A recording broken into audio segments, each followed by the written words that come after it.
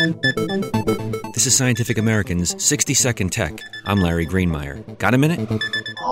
9 months ago, Microsoft announced an $8.5 billion bid to buy Skype, the provider of voice-over Internet protocol software and services. Hello, welcome to Skype call testing service. The move promised to add an important video chat feature to help handsets running the Windows Phone operating system better compete with FaceTime on the iPhone and Android's Google Talk feature.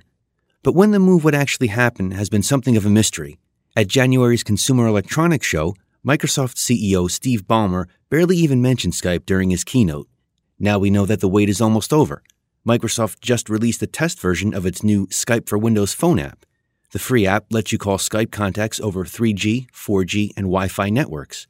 Of course, as with all software test versions, there's no doubt room for improvement. For example, Skype for Windows is now available only in English, and you can't receive calls unless the app is open and running on your phone. It's likely, though, that most issues will be worked out by April, when the market version of the app should be ready to say, hello.